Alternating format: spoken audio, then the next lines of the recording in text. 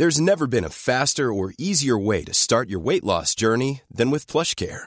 PlushCare accepts most insurance plans and gives you online access to board-certified physicians who can prescribe FDA-approved weight loss medications like Wegovy and Zepbound for those who qualify. Take charge of your health and speak with a board-certified physician about a weight loss plan that's right for you.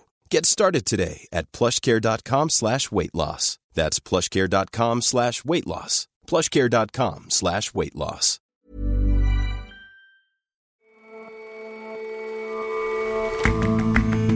Hello and welcome to The Intelligence from The Economist. I'm your host, Jason Palmer. Every weekday, we provide a fresh perspective on the events shaping your world. Most of the doctrine and principle of Islam is decided in the Middle East.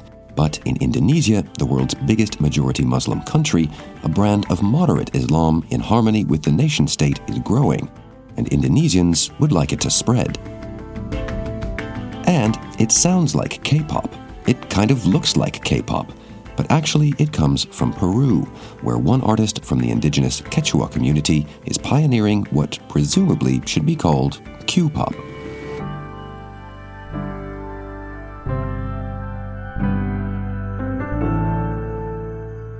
First up, though,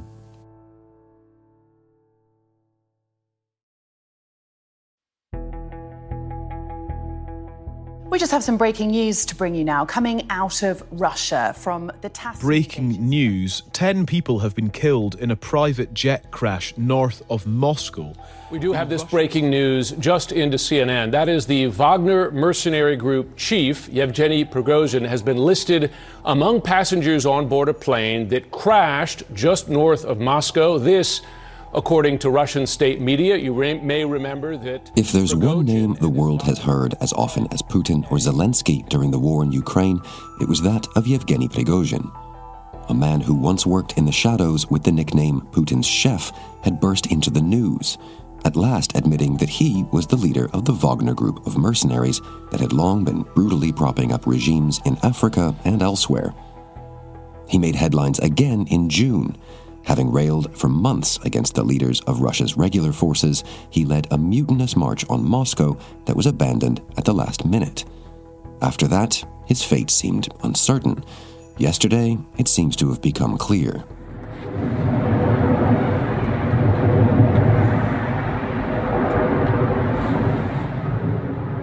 Social media videos flooded the internet, supposedly showing Mr. Prigozhin's private plane crashing with him and other Wagner leaders on board. Or at least, that's what Russian authorities announced. President Joe Biden hinted at what many had immediately guessed about the accident. I don't know for a fact what happened, but I'm not surprised. Do you believe? There's not much that happens in Russia not behind, but I don't know enough to know the answer. Other explanations may emerge, but for many, the narrative is already clear. When I heard the news of Prigozhin's private jet crashing with him on board, I thought, well, this is very fitting to the whole Prigozhin saga. It's very dramatic, it's very theatrical, it's very much in the style of Vladimir Putin. Arkady Ostrovsky is The Economist's Russia editor. But I was also not surprised at all. In fact, we've been waiting for something like this to happen ever since he led the mutiny against Putin 2 months ago. Well, before we get into this happening, what exactly do we know and do we not know at this stage? Well, at this stage, we know that a jet which belonged to Prigozhin crashed, that all 10 people on board died. We know that the Russian Aviation Authority said, and other Russian official sources said, that Prigozhin was amongst those who were on board. Also on board was Dmitry Utkin. This is the actual military commander of Wagner. In fact, the man whose call name was Wagner, and several other very senior Wagner people were on board. So that's what we know. We don't know the precise cause of this crash. There is a very remote chance this was an accident, but very few people believe that. All things point out that this was a deliberate downing of Prigozhin's plane. And if we start from that premise, to come back to your thought, why did it take the Kremlin so long? What would you say to the timing here? Well, as Bill Burns, the director of CIA, pointed 2 months ago, immediately after Prigozhin's mutiny, is that Putin is a master of payback, but also somebody who believes that revenge should be served cold. So Putin very rarely actually acts immediately after something happens. He always takes time, and he does always come back. And it's interesting, isn't it, that this coincided both with Ukraine's Independence Day, but more importantly, with some other demotions and changes in the Russian army. In the morning, Sergei Surovikin, a very senior military commander in the Russian army who was close to Prigozhin, who we understand sided in a way with Prigozhin during his mutiny, certainly the man who Prigozhin championed and who for a while commanded Russian forces in the war with Ukraine, was officially dismissed after several weeks of investigation, of disappearing from public view. So it looks like Putin took his time to establish what happened during those days of mutiny 2 months ago, and he now felt confident to strike against those who led it. And you say that for Mr. Prigozhin, this is a fitting end. You think this is all of a piece with his story? You know, it is very fitting with his life and career, but it's also very fitting with the system that Vladimir Putin created. And in that sense, Prigozhin was absolutely the flesh and blood of that. It's interesting why Prigozhin came and when Prigozhin came into prominence. And basically, he thrust himself and was allowed to thrust himself into the public view at the time where the Russian army was faltering in Ukraine. He created that myth of alternative force, if you like, and Prigozhin spurred the Russian army. He also deflected attention from the disastrous decision that was Putin's invasion in Ukraine. So he served a certain purpose. And Putin is somebody who thrives on creating rivalries between different factions in his circle, like any dictator does. The point is that Putin likes to do that for as long as the conflicts which he sows remain controllable. What happened with Prigozhin is that the conflict which Putin thought he was completely in control of started to spin out of control. And what, if any, reaction do you think this is going to provoke within Russia? So in terms of the reaction in Russia, it depends on who we're talking about. The wider public has been watching this show with some amusement since the day of mutiny, but it doesn't really take sides. It sees everything as a spectacle, doesn't expect to be told any truth about the causes of Prigozhin's death, but understands that this was a revenge for Prigozhin's mutiny. The elite will see this as a restoring of Putin's image as a strongman, Putin consolidating his personal power. Will also realize that the only way of resolving conflicts and contradictions in Russia is now by physical elimination, by violence. And in that sense, the elimination of Prigozhin will be seen as a sort of further potential threat to any member of the Russian elite who dares to cross Putin. And what do you think it means for the future of the Wagner Group, which Mr. Prigozhin created but now does not lead? Well, Jason, Wagner Group was not just Mr. Prigozhin's creation. The Kremlin financed the Wagner all along. I mean, Prigozhin might have believed it was his army, but in fact, he was just put in charge of managing it. So I think Wagner probably will get rebranded. The mercenaries will be either put into a different unit or rolled into the forces. The same in Africa. I mean, clearly what Wagner was doing in Africa was not just a private initiative. It was more of a concession. That concession will probably be passed on to somebody else. In terms of what it means for the front in Ukraine, I would put it differently. I think the fact that Prigozhin could be disposed of is a sign of consolidation of the Russian army and the Russian forces. And we've seen this over the past 2 months, that Russia has been actually more effective in fending off Ukrainian counteroffensive. This certainly restores the role of the regular chiefs of army, Sergei Shoigu and Valery Gerasimov, the Minister of Defense and the commander of the Russian forces, as the chiefs of this military operation. But Mr. Putin will have a more clearly defined iron hand, iron fist running it all.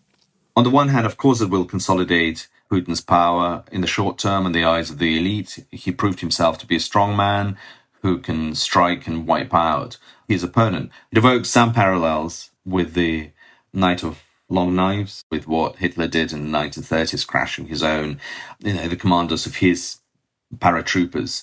On the other hand, it's a further evidence that Russia is fast becoming not a regular state, but a mafia-type organization. Violence is now the only way of resolving conflicts, and this will, I think, destabilize Russia as a political system further, making it more brittle and more unpredictable. Arkady, thank you very much for your time. Thank you, Jason.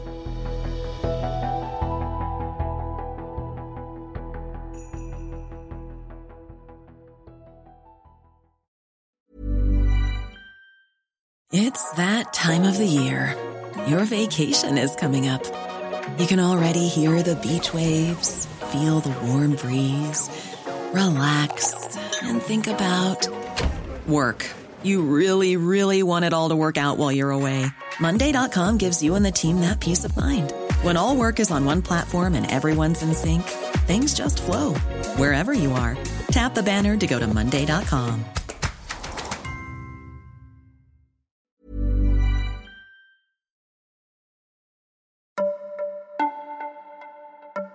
Indonesia is the world's most populous Muslim-majority country. Nearly 90% of its 237 million people practice Islam. But when it comes to the big Islamic debates, the country has long punched below its weight. Dominant ideas, both spiritual and political, have traditionally come from the Middle East. And in recent years, it seemed that Islamist extremism might also be making its way into Indonesia.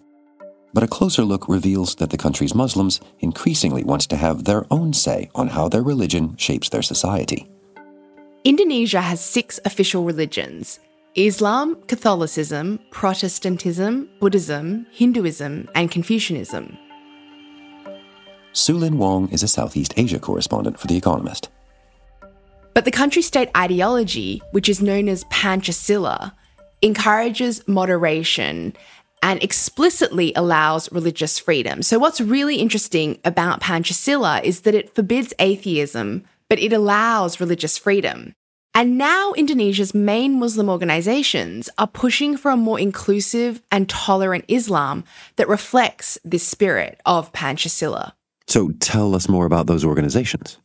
Well, the largest Muslim civil society organization in Indonesia is called Nahdlatul Ulama, or NU. It claims to have over 100 million followers, including several members of President Joko Widodo's cabinet.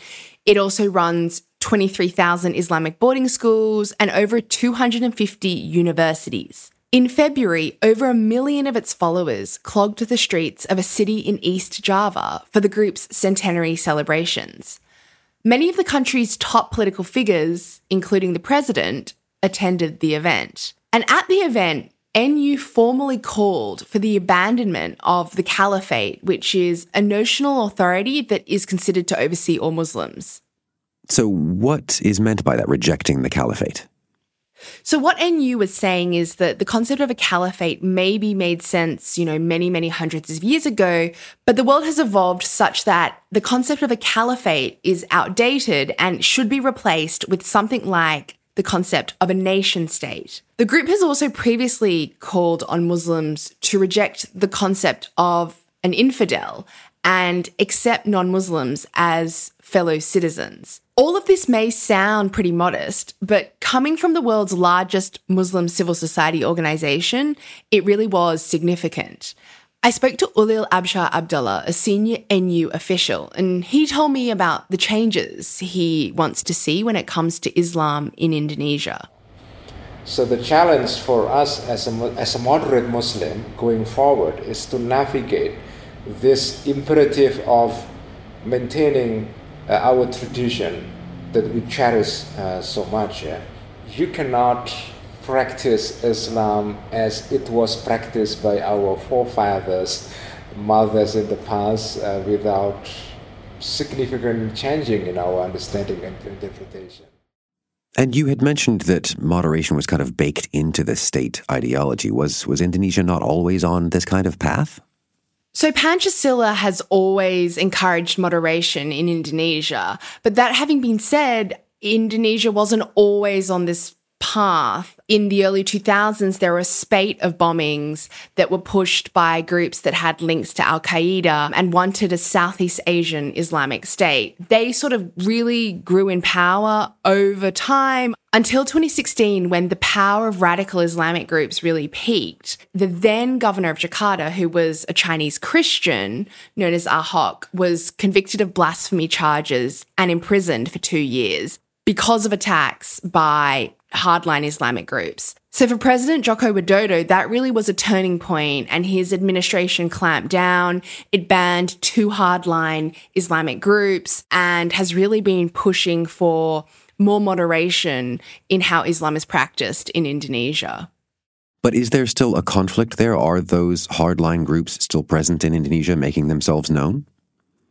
A lot of them have gone underground, so it's definitely something to keep an eye on. But when I spoke to Ulil, what he said was that he thinks the failure of Al-Qaeda and Islamic State have helped the government's push.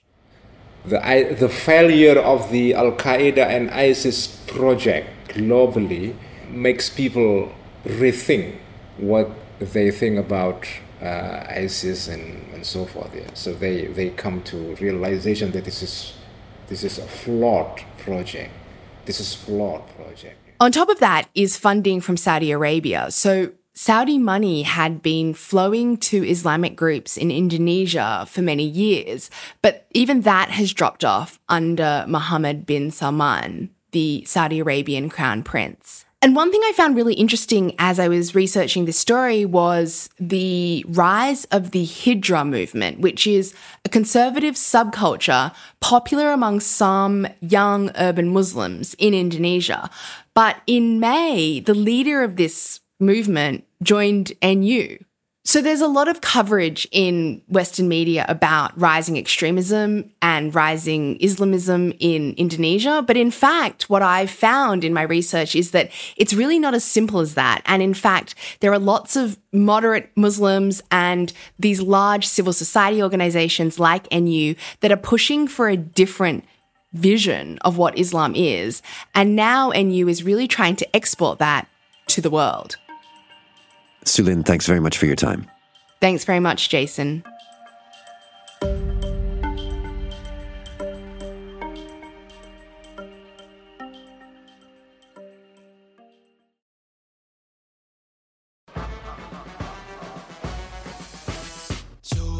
The music kicks in, a big synth bass line. He's dressed in a black leather jacket, his slicked black hair parted across his face. Behind him are his 4 backup dancers, dressed in white t-shirts. They start moving in sync with the beat. Mitra Taj writes about Peru for The Economist. Lennon looks like he could be a K-pop star. His music even sounds like K-pop, but Lennon is not Korean. He's Quechua, an indigenous minority in Peru. Listen carefully to the lyrics and you'll hear that he's singing in Spanish and Quechua, which is the most widely spoken indigenous language in Peru.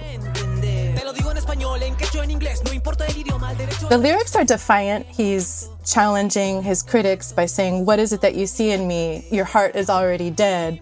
I like it because it's really, really catchy. His fans call his music Q-pop, short for Quechua pop. He sees his music as a platform for indigenous culture.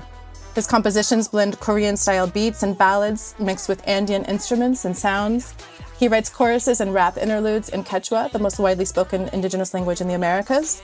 His video features choreographies infused with folk dance moves and costumes with traditional flair, such as devil masks that are worn at Highland parades.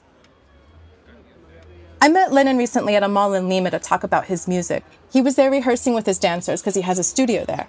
I was interested in how he came to hear about K-pop and what he saw in it.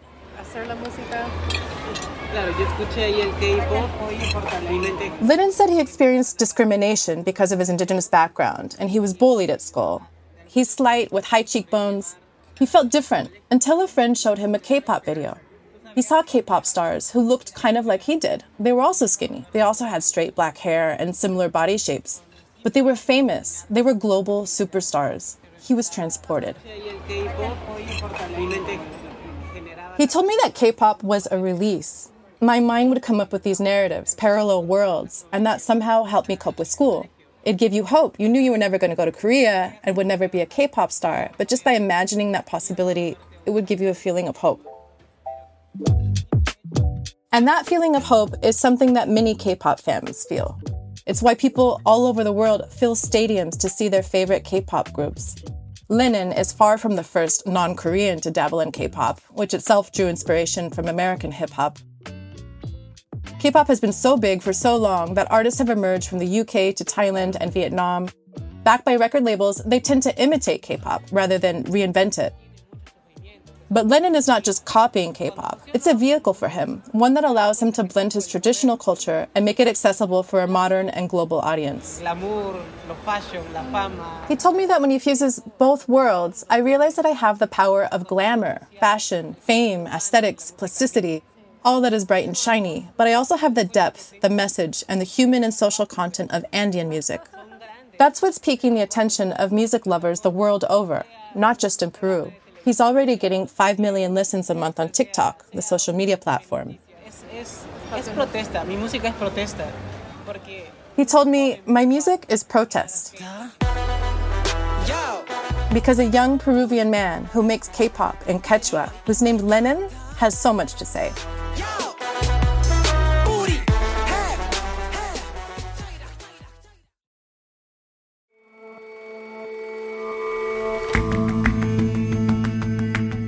That's all for this episode of The Intelligence. We've got some news for you if you're a subscriber. The Economist's app now has a dedicated tab for this show and for all of our podcasts. It's the easiest way to tune in every day.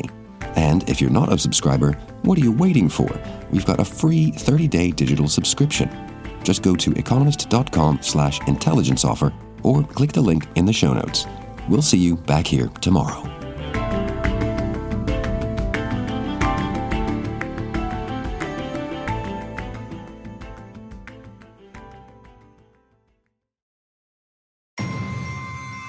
The world is unpredictable, but it's also understandable. Economist Education offers a 6-week online course on international relations. Designed by The Economist editors and invited experts, it gives you the knowledge and insight to navigate the rapidly changing worlds of geopolitics, business, and technology. And as a listener, enjoy a 15% discount with the code POLITICS. So sign up now at economist.com/international relations.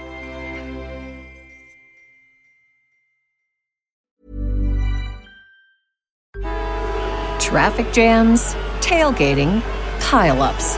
Ugh, the joys of driving. How could it get worse? The federal government wants to have a say in what you drive. That's right. The Biden administration's EPA is pushing mandates that would ban 2 out of every 3 vehicles on the road today. Don't let Washington become your backseat driver. Protect the freedom of driving your way. Visit EnergyCitizens.org. Paid for by the American Petroleum Institute.